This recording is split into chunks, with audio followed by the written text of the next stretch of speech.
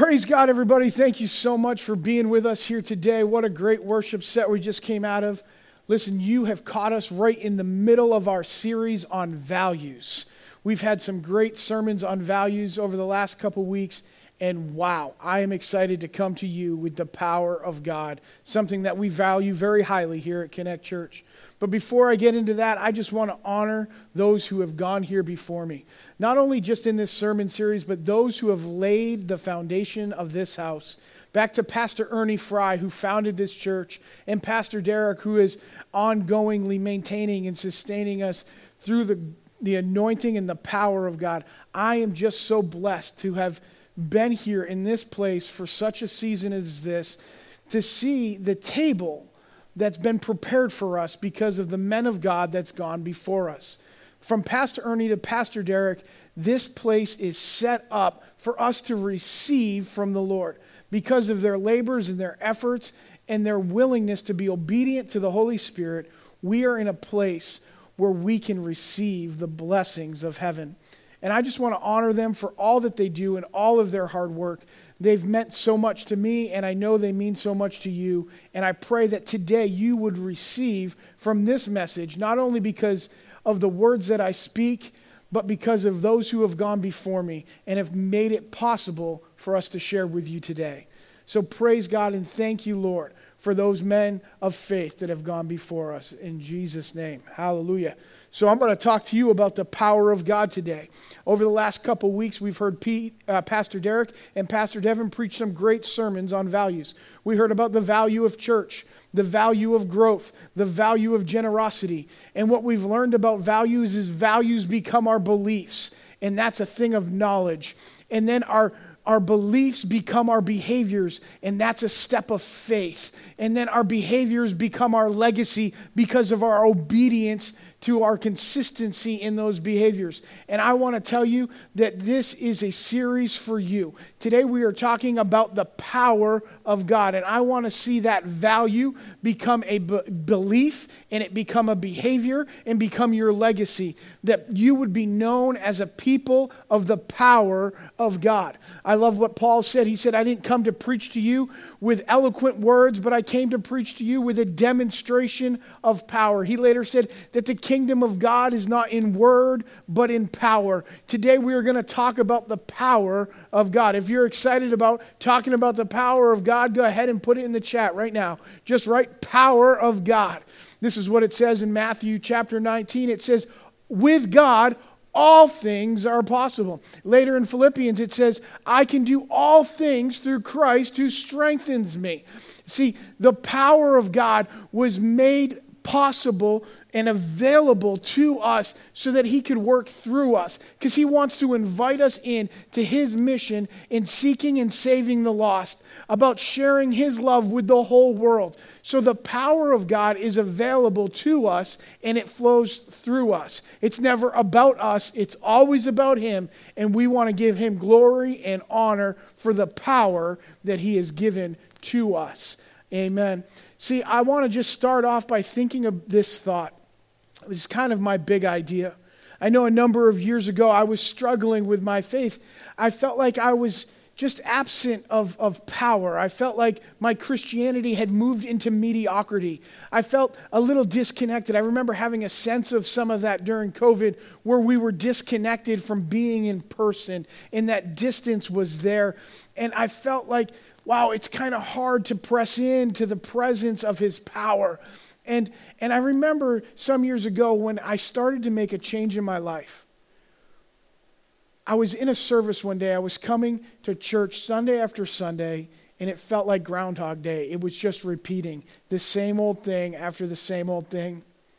And we were singing about standing on the promises of God. And the Lord challenged me. He said, you come week after week and you sing about standing on my promises, but you don't live a life that's full of my promises. Really, your faith is about sitting on the premises and not standing on my promises. Oh, it hurts so bad. But the same question that the Lord asked me, I need to ask you. Are you sitting on the premises, Or are you walking in his promises?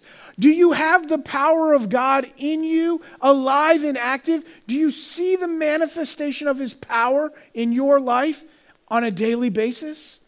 Are you looking for it? Well, let me say this. If you're honest with yourself and you would say to me, Pastor Jim, you know what? The reality is I might just be sitting on the premises. I might be borrowing the presence of God from everybody else because I'm not really plugged into the power of God. And it's time for me to come alive and get activated again in the body of Christ. Well, here's what I have to say to you. Even though the power of God might feel like it's dead, it's not. The power of God never dies. It's only dormant. Listen, when you got saved and filled with the Holy Spirit at salvation, the power of God came into you and it will never go away. It's alive and active in you. It just might be dormant. So it's time to wake up. It's time to lift up your heads. It's time to get engaged. It's time to take your faith, plug it into your belief, into the things that you value the most, and step into your God-given destiny. Listen, the power of God is not waiting for you in your tomorrow. The power of God dwells inside of you today. So get ready to receive today. Increase your expectations, your anticipation, because God wants to move in your life today. Come on, somebody say amen. Do you want some more of the power of God? Come on, type it in the chat. Power of God. I want some more of the power of God. Now listen, I want to tell you a little simple, silly story that'll help us with understanding the power of God. When I was in Bible college, we used to have days of prayer and fasting. And we'd start early in the morning and we would pray and fast all day right up until about 5 o'clock.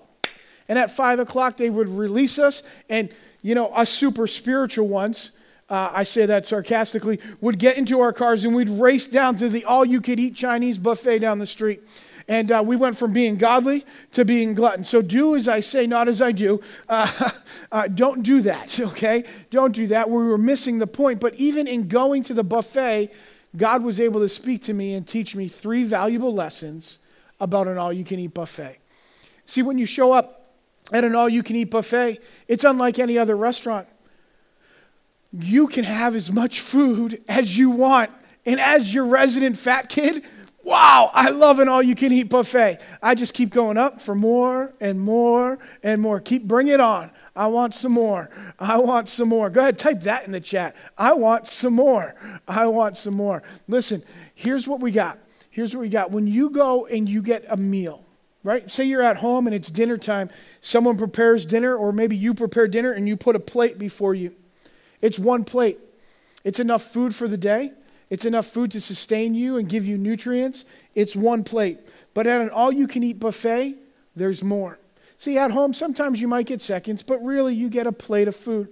Even if you go out to a restaurant, a traditional restaurant, you might go a little lavish and you might get an appetizer, an entree, and a dessert. Even at that, in that case, you get 3-course meal. You don't get endless supplies of food. You get a 3-course meal. But when you go to an all-you-can-eat buffet, it is literally all you can eat. See, what happens at an all-you-can-eat buffet is that you have to realize that there's as much food as you want there to be. So here's my point when it comes to the power of God. There's as much of the power of God as you want. You just need to get up and go get some more. There is as much power. You have access to as much power as you want when it comes to the power of God. It is accessible to you. You need to believe that you have access to the power. Point 1. Point 2 in the all-you-can-eat buffet is that you have to put your faith into action and release yourself. Yes, that's right. Release yourself to go get some more. See, you have to leave behind the plate in your chair, the food that you already consumed. It was good, but it's gone. Your seat was comfortable, and you liked it, and you liked the company at the table, but you need to get up and go get some more. You need to get up. You need to put your faith into practice and release yourself from what you know and what you're familiar with to go get some more. Step 2 is faith. Go get some more. Then finally, step 3 is that we need to accept the process of getting more food. See, I remember the first time I was at an all-you-could-eat buffet, and I tried to bring my plate up and get some more. Well, that doesn't work because then there's that cross-contamination of food. Something might fall off your plate into the buffet line, and we don't want that. That's gross. We don't want to do that. So you leave your old plate behind, and you get a new plate, and you get in line. So just like at the all-you-can-eat buffet, there's a process, and you have to be obedient to the process to access the power that your faith has unlocked you to go get. So here's what I have to say to you is simply this. I do not want to live. I don't want to live with a dormant power inside of me. I have to believe that I have access. I have to release myself through faith to go get more. And I have to be obedient to the process to receive more of the power. Come on, somebody say amen. It's about to get good. It's time to get off the premises and get into the power of God. We need to start walking in his promises. Turn with me to Ephesians chapter 3 and verse 14 in the scriptures. Again, that's Ephesians chapter 3, verse 14 and following. I would love to share with you this passage because I believe it talks a lot about what we have to believe in, a lot about the power we need to receive and operate in, and a lot about how we can do supernaturally, exceedingly abundantly, more than we can ever think, imagine, or even ask. I love this passage. It's a prayer from Paul to the church at Ephesus. So let's start off. We'll start off in verse 14 and we'll go together through the passage, okay? For this reason, I'm reading from the NIV. It says this, for this reason I kneel before the Father, from whom every family in heaven and earth derives its name. Let's pause there. Paul starts off with a description of God. He describes him as Father, as a name giver. We actually see him describe God as a creator of things in heaven and on earth. Let's unpack this for a second. My first point is this. Our belief precedes the miraculous. We need to believe in God. We need to believe that he is who he says he is and can do what he says he can do. Okay? So first he says, Father. Father. So the Bible calls God Abba, Father, which means daddy in the original language. And we hear this in Romans chapter 8. It says this, for you did not receive a spirit of bondage to fear again, but you received a spirit of sonship by which you are adopted and can cry out, Abba, Father, Daddy. He is your Father. He is close to you. He wants to know you. We also see him described as the creator of the heaven and the earth in this prayer. God is also known as the creator God, or Elohim. We see this in Genesis, that before the world was, he created all things. He spoke it into existence. He is the creator. He has the power to create all things. Not only that, but he is our provider, Jehovah Jireh. Listen, it says here in the passage that all things in heaven and earth derive their name from him. He gives us a name. He gives us provision in our identity. Listen, you have to understand that God is a giver of identity. He's a God that gives you a purpose. He's a God that has a plan for you to bless you and prosper you. He's a God that will sustain you through it all. It's in our identity. We are called Christians. It means Christ in us. Christ in, Christian.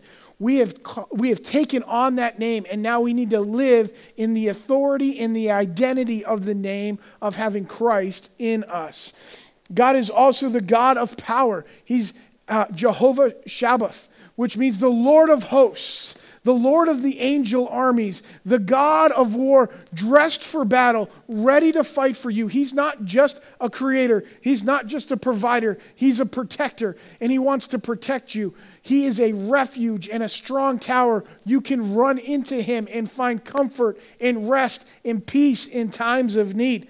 He's not only that, but he is also Jehovah Rapha, the God who heals. Listen, it says in Matthew chapter 8, he took on all of our infirmities and he bore all of our diseases. His power is there for us for healing and deliverance and freedom. He is the God that heals. And finally, I feel like this is special for someone out there. Hagar in Genesis chapter 16. She's the only woman in all of Scripture to name God. She calls him Jehovah Roy, which means he is the God who sees me. There's someone out there right now, and I know it to be true. I can sense it in my spirit. I don't know who you are, but I need you to hear this. God sees you. He sees you today right where you are. He saw you last night as you wept in your bed, as the stress of the day was overwhelming you, as fear crept in. He says, I see you. I am with you. I am here to protect you and sustain you. You are not doing this on your own. I am proud of you. I love you. You can do this. I see you. He's a God that sees. And it's great that we can know God through the Scriptures, and we got to study the Word to know who He is. And knowing God is so important. Having a knowledge of the holy is so critical. But knowledge is something that can puff us up. There was a season in my life when I was in Bible college where I got caught up in the academia, in the knowledge, in the understanding. I could read it in Greek and Aramaic and Hebrew, and I could parse the verbs, and I got stuck in that, and it dries you up. You can get dried up when all you know is the knowledge. But when you start to operate in the power, you begin to grow. You go from knowing and being dried up to being filled with knowledge and power, and that's when you grow up. See, if you live in just power, you're going to blow up because you don't have anything to ground you. But when you have knowledge and power, you grow up. And see, that's where it starts to happen. We need to know the Word, but then we need to start reaching for the power. We need to leave the plate of knowledge and go up to the buffet and get some more so that we can operate in the power of God. Amen. Are you with me? Are you tracking with me? Listen, it's not enough just to know the Scriptures about who God is, but you need to also know who He says you are and what He says that you can do. See, I need to believe that God is who He says He is and He can do what He says He does. But I also need to know who I am and who God says I am and and what God says I can do. See, I know this, that I am loved by Him. I am seen by Him. I am blessed and highly favored, deeply loved, called of God and never turning back. I am a mighty warrior. I am more than a conqueror. The weapons of sin and death no longer have hold of me because of the blood of Jesus Christ. I am empowered to cast out demons, to bind and loose, to build up, to strengthen, to heal, to forgive, to bless. I am a child of God, and so are you. Do you know who you are? Or do you know who your God is? It begins with believing that you are who He says you are. My next point is this, that faith and community precede the miraculous. The first point was to believe precedes the miraculous. Now, faith and community precede the miraculous. Listen, I'm going to tell you some stories in the next couple minutes about things that have happened in my life. They're true stories, and to the best of my knowledge, they are as factual as possible. And I pray that as I tell you these stories of what God's done through power in my life, that your faith would begin to rise up. Because I believe at the end of this message, God wants to demonstrate His power to you wherever you are. Because my God is a God that transcends both time and space. So no matter when you're watching this, no matter where you're watching this, the power of God is for you. And it is live and active for you right now. It's relevant to your today. So get ready to receive, and may your faith rise up. Come on, faith, rise up right now in Jesus' name. Faith and community precede the miraculous. This is what it says, verse 16. I pray that out of His glorious riches, that He may strengthen you with power. Go ahead and underline power in your Bible. Power. I pray that out of His glorious riches, that He may strengthen you with power through His Spirit in your inner being. Could you just picture that for a second? That His Holy Spirit is coming upon you and it is strengthening you in your inner person. That the power of God is in you. See, it's the Spirit of God that draws all men unto God Himself. See, the only way that we have access to God is through Jesus, but it's the power of the Spirit that draws us to Jesus, who gives us access to the Father. This is why we need the power of the Spirit in our inner man, so that we can come to Jesus and find the Father. So this is what it actually says. Let's continue on reading. It says that you would receive power from His Spirit in your inner being so that See, here's the purpose. Here's the clause that's attached to the power. So that, in order that you may have Christ dwell in your hearts through faith. See, it's not just enough to know that he's real, but you have to now act on it in faith. See, what's the difference between belief and faith? Belief is believing that something exists. I believe that this table is here. But I didn't put my faith in this table until I put my Bible on it. See, I can believe that it's there, but until I insert my faith into what I believe is true, no action takes place. It's just simply a fact that exists. I believe that Canada exists. But until I believe in Canada and pledge allegiance to the Canadian flag or whatever the case may be, until I start to interact with my belief, nothing's going to happen. See, faith is not a noun, it's a verb in this case. It requires action that produces transformation in our lives. See, I can believe that God is who he says he is. I can believe I am who God says I am. But until I put my faith into action and start living out who he calls me to be, and I start trusting that he has unlimited resource of power for me to walk in and operate in, then I have nothing. It's dormant. It's dead. Without faith, it doesn't come alive. And that's what he's saying here. He's describing the greatest miracle of all time, salvation. It's when the power of the Holy Spirit comes into your life and you allow Jesus to come into your heart through faith. That's what it says in Romans, that if we confess with our mouth and believe in our heart that Jesus Christ is Lord, that we'll be saved. So we need belief and faith to see that come to pass. I need to tell you a story. Come on, just type this in the chat. In anticipation, I want you to begin to encourage your soul. Would you just say this? Come on, faith. Come on, faith. Come on, faith. You want to start encouraging your soul. I know you're typing it in the chat, but I need you to say it out loud. I want your ears to hear it. I want your heart to receive it. Come on, faith. Let faith rise up in everybody that's hearing this message today. I want to tell you a story. Back in the early 2000s, I was pastoring a church. It was a cold winter day. And we came into the church, and everybody had a little bit of the sniffly noses. You know how that is when you're coming from the cold into the warm and your nose starts to run and everybody's bundled up, and there was plenty of tissues, not because there was weeping over the beautiful message that I was preaching, but because their noses were all running. And I came to the end of my sermon at the end of the service, and it just kind of came out of my mouth. I wasn't really thinking about it. I wasn't really planning on it. I simply quoted this scripture. It says that if there are any sick among you, have them come to the elders and let the elders pray for them and they will be healed. And I thought to myself as I said it, well, I got a bunch of sniffly noses. There might be some bumps and bruises, some owies and some boo-boos, and I've got enough faith to pray for that, so I'm not too worried about it. Let's move forward. All right, I said it, let them come. And so we had an altar call and they came up front. This was the beginning of me starting to believe. No. This was the beginning of me starting to have faith in what I believed. Let me say it again. This was the beginning of me starting to have faith in what I believed to be true. So everybody started coming up to the front, and in the back of the room, there was a lady in a wheelchair. Her name's Myrna.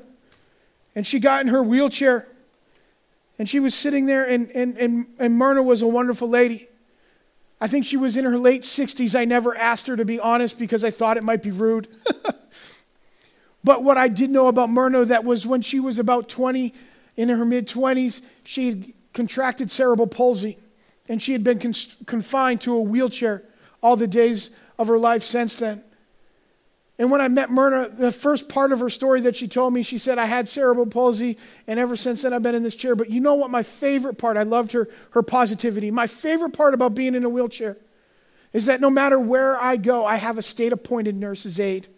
And so every Wednesday night and every Sunday morning, I get to take my state-appointed nurse's aide to church with me, and they get to hear the gospel of Jesus Christ. And so as everybody's coming up with their sniffly noses, here comes Myrna. She's in her chair, and she simply reaches down and pushes the lever. She had very limited mobility, and she comes up to the front. And I remember looking at her sitting there and thinking to myself, oh no. do I have enough faith for this? Can God really get Myrna out of that chair? So I began to pace back and forth in the front. I actually looked at my friend Jeff. I said, Jeff, you start praying for Myrna. And I went over to everybody else with a sniffly nose and the ouches and the boo-boos. And I prayed for all of them, and they were all good. And finally I walked across the front, and there's Jeff and Myrna. And Jeff says to me, Jim, come here. You need to pray for Myrna. You got to pray for Myrna, Jim. And so Jeff and I knelt down at Myrna's feet, and we began to pray for her. And we grabbed a hold of her legs and started praying and interceding. And all of a sudden, her legs started to get really warm, and they started to shake, and I've never seen Myrna's legs move before, and they began to shake. And so I looked up at Myrna, and I said, Myrna, can you feel that? And she says, yes. I said, well, what do you want to do? And Myrna says, oh, I think I should stand up now. And so Myrna begins to get up out of her chair, and so Jeff and I, we're in catcher position. You know how it is. We're like, is this really happening? Like, what's going to happen if this 60-year-old takes a tumble in our church, and oh my goodness, what's going to happen? And all of a sudden she stands up, and as Myrna stands up and her legs stop shaking, her shoulders come up and they move back, and she stands straight up, and we look at Myrna, and we're like, Myrna, what do you want to do? She goes, I think it's time to walk. And so we began to walk across the stage. And we walked, it was probably 25 feet across the front of the stage. It was a big stage. We got to the end of the stage. I said, Myrna, what do you want to do? Well, in her sweet little voice, she says, well, I'm quite tired now. I think we should walk back. And so we get ready and we're walking back, and everybody's going nuts. Because here's Myrna, the woman that we knew. She's out of her wheelchair. She's walking around the front of the altar because God's doing something supernatural. And so we walk her back to her chair. And I said, what do you want to do now? She goes, I think I'm ready to sit down. Well, so we helped her back into her seat, and she sat down. And as soon as I saw her seated, I looked up, and I looked out in the audience, and I saw her state-appointed nurse's aide sitting there. And I grabbed the microphone, and I said, can she do this? Is there anything in all of her medical history that said that Myrna would ever be able to walk again? And with tears rolling down her face, she said, no, there's no way. Either that or she's been fooling me for the last 5 years. Every time I lifted her into the car, lifted her into the bed, helped her out with her hygiene. I can't believe that Myrna just walked across that stage.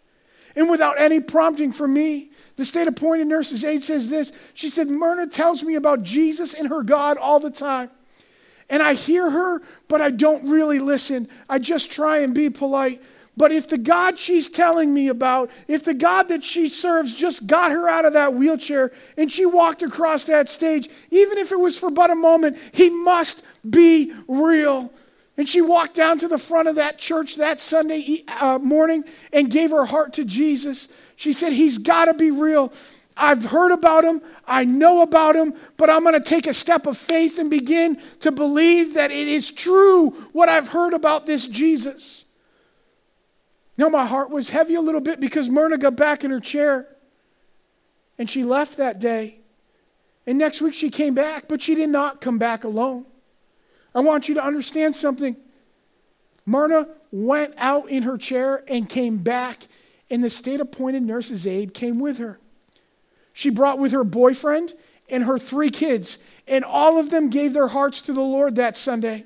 So I ask you this, what was a greater miracle? Myrna getting out of a chair or hearts being transformed for all eternity?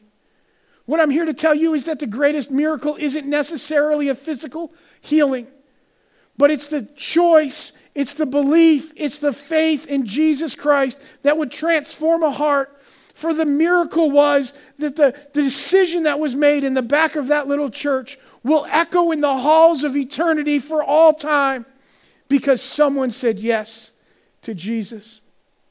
I want to tell you this, that miracles point to the eternal, not just to the temporal. Come on, faith. Come on, faith, to all of those in the sound of my voice. I pray that they would begin to hear faith start to shake in their souls, God. That faith would begin to rise up, that they would begin to declare not just out of some felt need to respond to the pastor, but that their hearts would start to say, come on, I want some more. I want some more. Come on, faith, rise up in them. The passage goes on, As we continue to read in verse 17, it says this. Paul says, and then I pray that you being rooted and established in love may have the power, go ahead, underline power, may have the power together with all the Lord's saints or holy people to grasp how wide, how long, how high, how deep is the love of God. And to know this love that surpasses knowledge, that you may be filled to the measure of all the fullness of God. There's a lot in there, and I don't have time to unpack it, but I do want to encourage your faith today. I do want you to begin to have faith to believe in what you know about God. Listen to what it says. I pray that you being rooted and grounded. I just want to pause there for a second. That's a powerful thing. Rooted and established. Rooted and grounded. The words in different translations. In the NIV it says established. The word is actually translated a foundation. See, we know that in Ephesians, Paul talks about Jesus Christ being the chief cornerstone. And on top of that cornerstone is placed the apostles and the prophets. It's the building of a foundation upon which we are put as living stones. And we are being built into a house where the power of God dwells and the power of his Spirit resides. See, there's a foundation that's been laid. You know, we don't build our house on shifting sand, but we build our house upon a foundation of love that is firmly planted and will never move and will sustain us through whatever storms may come. It's on a foundation that we stand. The other word is rooted. I love what it says in Romans chapter 11, verse 18. It says this, it describes the body of Christ as a tree with many branches and with fruit. And it says, he says to the branches, don't brag or boast to the other branches that you have fruit hanging off of you. Because the reality is that what sustains you and supplies your needs isn't you as a branch. It comes from the nutrients of the roots. It's the roots that support you. It's the roots that strengthen you. It's the foundation of love, the roots of love that will strengthen you to move and operate in the power of God with everything that you do. These two verbs are written in the perfect tense in the Greek. This is something special. See, they're translated in English with a simple ed, past tense ending. Rooted, ed, past tense. Established, ends with an ed. It's past tense. But that's not what it is. Look. In the perfect tense in the Greek, it means something was started in the past. It was brought to a point of completion. And the results of that being completed will echo on into eternity forever. See, it's like Jesus. He came from the Father on a mission of love. It started as a mission of love. In obedience, he went to the cross and he died for you and me so that we might have life and life eternal. And it was brought to completion at that cross where he had victory over death, hell, and the grave. And the implications of what happened on that cross will last for all eternity. And this is what he's saying. I've established you. I've rooted you. Because of my power, you cannot be shaken. You are firmly planted, and you have everything you need inside of you through the power of my Holy Spirit. Come on, faith. Come on. Who wants some more? You've been rooted and established. You can't miss this. You can't miss this. It's so important. It's so important. The power of community. He says things in here like to know the love that surpasses knowledge. What does that even mean? How can you know something that surpasses the ability to be known? Well, you see it in community. See, if I know the love that he has for me, but I can see the love that he has for you and you and you and everybody else out there, I start to get a glimpse and understanding of how much bigger his love is, not only for me, but for everyone around me. And I begin to comprehend the endless supply of his love, the equally endless supply of his power. It's faith in community that precedes the miraculous. I got a story for you. Come on, Faith. I got a story. Time would fail me. I don't have time to tell you the details of this one, but let me tell you a story about a young man named Joel Dahlstrom. He was a junior in high school, a very popular kid, star football player. He had a C on his chest. He was the captain. He knew everybody. He was living the dream. He was that guy. I'll tell you another story at the same time, a story of Jen Browning. She, just like Joel, was very popular in her junior year of high school. She was the star of the play. She could sing like an angel. She was popular. They were in a school of 2,500 kids. It was like High School Musical before the movie was ever written. They were the cool kids. They had it going on. But one day Joel woke up and he was paralyzed from the neck down.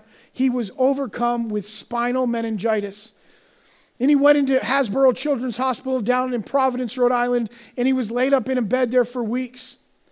Jen Browning would start to walk through the halls of her school in her junior year, and all of a sudden she would collapse and fall to the ground with migraine headaches pounding, and she would convulse and go into a seizure. Now, they were still both very popular, but there was very big things wrong with them. They were sick. And we got to go in and pray with Joel and lay hands on him.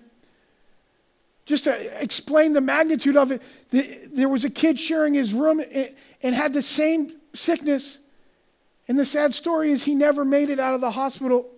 But as we laid hands on Joel and prayed for him, God chose to heal him that day. And he went back to school. And Jen Browning came one day to youth group, and she wasn't having a seizure that day, and we laid hands on her and prayed for her. And to the best of my knowledge, to this very day, Jen Browning has not had another seizure. And these two miracles happened back to back, and these two kids, they walked into that school of East Providence High School, a school of 2,500 kids, and they began to preach. They began to preach that you knew me. You knew me. I was the cool kid on the football field. I was the girl who was the head of the play. You saw the sickness that I had. It wasn't me who did it. It was Jesus who healed my body. It was Jesus who changed my life. So from the bleachers to the Bunsen burners, from the stage to the stadium, they declared the love of Jesus to everybody that would listen. And in a matter of a year, there was no less than 100 students that gave their hearts to Jesus because of the miracles of these two. Because of the miracle that God did in their lives. I tell you, it was a great season to be their youth pastor. It was a great season to see revival happen in that little town. Because God was on the move. Come on, faith. Come on, faith. Listen, miracles are not just for the individual, but they are a springboard for the kingdom community. They are a springboard to the revival that God wants to see happen in the world around you. Let me say it again. Miracles are not just for individuals. They're a springboard for kingdom community. They are a springboard for revival. Come on, faith. Come on, faith. Begin to rise up in those that are hearing my voice today. This is my last point that I have for you. Obedience precedes the miraculous. Obedience precedes the miraculous. Now, to him who is able to do immeasurably more than all we ask or imagine, according to his power that is at work within us. Go ahead and underline power. That's what it says in verse 20. Now, to him who is able, I'll tell you, it's translated able, but it's the same word in the Greek. It's the word power. It says to him who is power. Not just ability, but to him who is power. He can do immeasurably more than I can think or imagine, more than I can ask. Listen, I don't even know what to ask. I don't even know what to dream to comprehend the fullness of the power of God. But what I see here is that my God is powerful, so much more than I could ever dream or imagine or ask. My God is powerful. And he moves in our lives. Let me tell you one last story. I want to tell you a story of a young girl named Amanda Pitts. You probably could Google her right now. She's an news anchor for Channel 12 News.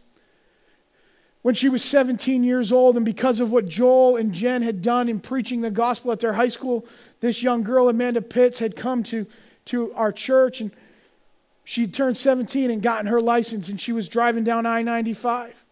She was going a little fast, and in an attempt to not get in an accident, swerved out of the middle lane to not hit a car.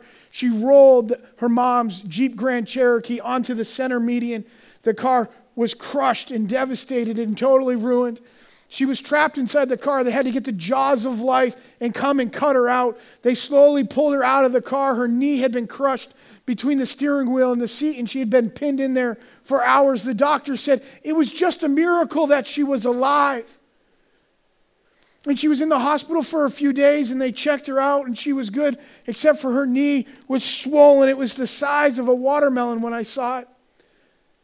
And there was cuts and bruises and scrapes all over her body. But the doctor said, I believe we're going to have to reconstruct your knee. I can't see the extent of the damage because of all the swelling. And we're going to send you home. You're going to be okay. Let the swelling go down. And then we'll figure out what we have to do with your knee. You probably won't be able to move it. Don't put any weight or pressure on it. So Amanda comes home. And we were excited that she came home, and we were thanking God that she was alive. But somehow Amanda convinced her parents to let her get in another car with her girlfriends and get driven to church that Wednesday night. And Amanda shows up to church, and she's getting carried in, and she's got her crutches. These very crutches. She's got her crutches, and her girlfriends are walking alongside of her, making sure she doesn't put any weight on her leg. And she comes into church, and she sits right there in the third row. I remember it as clear as day. I was standing up on the left-hand side, and I was worshiping. And as soon as I saw Amanda come through the door, we were singing a song, and I heard the Lord say to me, you need to pray for Amanda tonight. I said, come on, Faith, I need more faith than that. God, what happens? What happens if I call her up front and I pray for her and she isn't healed? What will you look like? What if I fail you? What if I let you down? And God said, I didn't ask you about that. I simply told you to pray for her.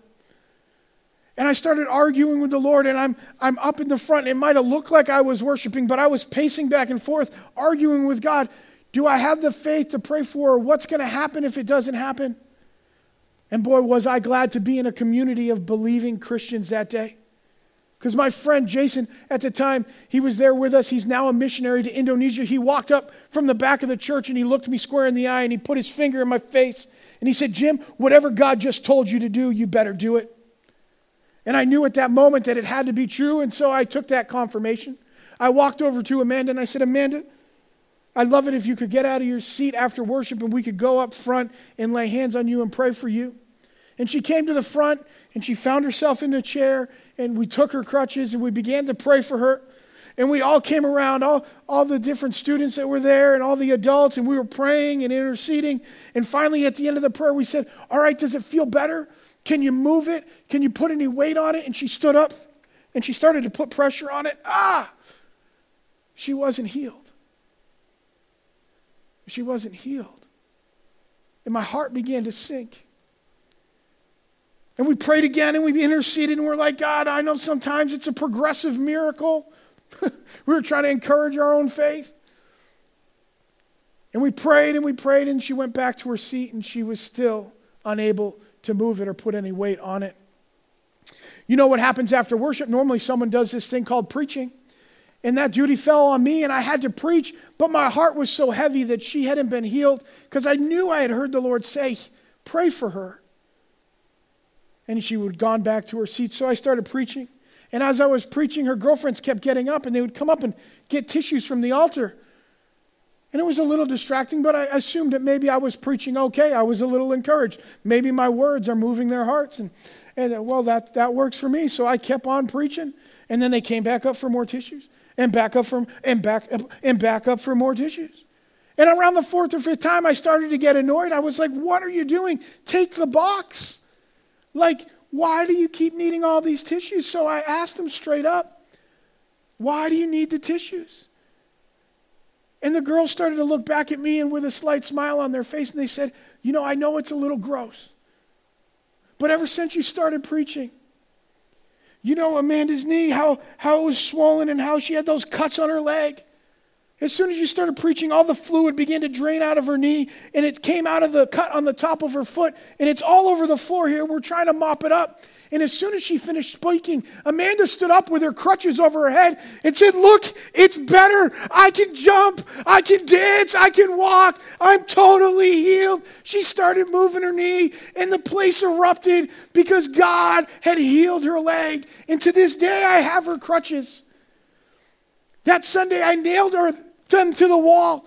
And they were a stone of remembrance for us, something that we could look at. And even this last couple weeks when we moved up here to Bellingham, my kids saw those crutches and said, Dad, why do we have crutches? And I said, those are to remind us of the power of God. The power of God to heal Amanda. God still moves. Come on, faith. Come on, faith. Let it rise up inside of you. It's time for you to understand that God is on the move. And there's power that dwells inside of you that is an untapped resource. God's power is not dead. It might be dormant, but it's time to get up off the table and go get some more. Listen, miracles don't point to the message or the messenger. They only point to the message. See, I have to be obedient to do what he says to do, but it wasn't about me. God was going to heal her in his own timing. The miracle never points to the messenger. The miracle always points to the message that Jesus still heals. He is able. We have to be obedient. Listen, you have to be obedient to the things of God. This is how we get more. Listen, it's all over Scripture. Let me hit you with it real quick. Was it not Moses who had to take off his sandals and be humbled at the burning bush before he could release the nation of Israel from Egypt? Was it not Noah who had to, in the face of criticism and critique, build an ark before the flood came? Was it not the blind man who had mud on his eyes had to go and wash before he could see clearly? There's a step of obedience that has to happen before the miraculous can take place. Listen, was it not Peter who had to hear the Lord say, come out of the boat before he stepped out on the water and saw that it could hold him up? Listen, the miraculous is always preceded by obedience. It's been said that a man can never explore the expanse of the sea unless he has the courage to lose sight of the shore. But let me rephrase it to you today, just like Peter. No one can comprehend the power of God's kingdom unless they have the courage to lose sight of what is familiar and comfortable and step out into the unimaginable and believe the unexpected. In God's power, he will provide for you to do whatever he said that you can do. You got to trust him and walk by faith because it's time for more. Come on, somebody. Who wants some more? I want some more of the power of God. Amen. The power of God is not waiting for you tomorrow. I'll say it again. It's waiting within you today. Come on, let's wake it up. He has prepared a table before you, and it is not a one-course meal. It is an all-you-can-eat buffet. Do you want some more? Are you willing to leave the plate of familiarity? Are you willing to leave your experiences that you have had with God thus far and step out and go to the buffet and get more of what God has for you? Come on, let faith rise up in you. Are you ready to follow the process of obedience and walk through faith to receive more? Today is your day to receive the power of God. We got to know him. We got to believe in him. We have to have faith in him. And we have to be obedient to him. Listen, I want to start with this. It's a great place to start where faith begins to build. If you've never received Jesus Christ as your Lord and Savior, if you've never had that encounter where the power of the Holy Spirit has come in you, and you are moved by faith to declare that he is Lord of your life, to confess that you've sinned, to believe that he's Lord, and to accept that he has forgiven you. If you've never done that before, then today is your day, and I believe that that is the greatest miracle of all time. So if that's you at the sound of my voice, will you click? Will you go ahead and click on the raise your hand button? I want to get saved. I want to pray this sinner's prayer. If you want to text CC SAVE to 97,000, I want to know that you raised your hand today. I want to know that you're saying yes to Jesus today. We want to send you some material and encourage you in your faith because it's so important to us to understand and see the miraculous of God. So if that's you, let's pray a prayer right now. There's people that are willing to pray with you online, but I just would ask you to pray this prayer right now out loud with me over this screen. Heavenly Father, I am a sinner. And I confess that I have fallen short. But I believe that you sent Jesus Christ to die on the cross for the forgiveness of my sins. I accept him now as Lord and Savior of my life. And I declare that you are my God and you are my King. In Jesus' name, amen. Amen. Welcome to the family of God. So good. So good. Come on now, let faith rise up. Listen, there's people in the chat. There's people on our prayer team that are ready to talk with you. So I'm going to ask you whatever you need. You need miracles. You need healing. You need encouragement. You need love. You need power. Go ahead and ask. Start to talk. Start to talk and communicate with the people on our prayer team. They want to pray with you so that you can receive power from on high, so that you can be a witness to God. Listen, miracles don't point to the messenger. They always point to the message. Miracles always are a springboard for the kingdom community and for revival. Miracles are not just about an individual. They're about a heart change and transformation, and it is in you. The power of God is in you. So go forth and live a life that's full of power. No more mediocrity. No more just singing about standing on his promises. No more just sitting on the premises. It's time to go live and walk out your faith through the power of God. God bless you and have a wonderful day.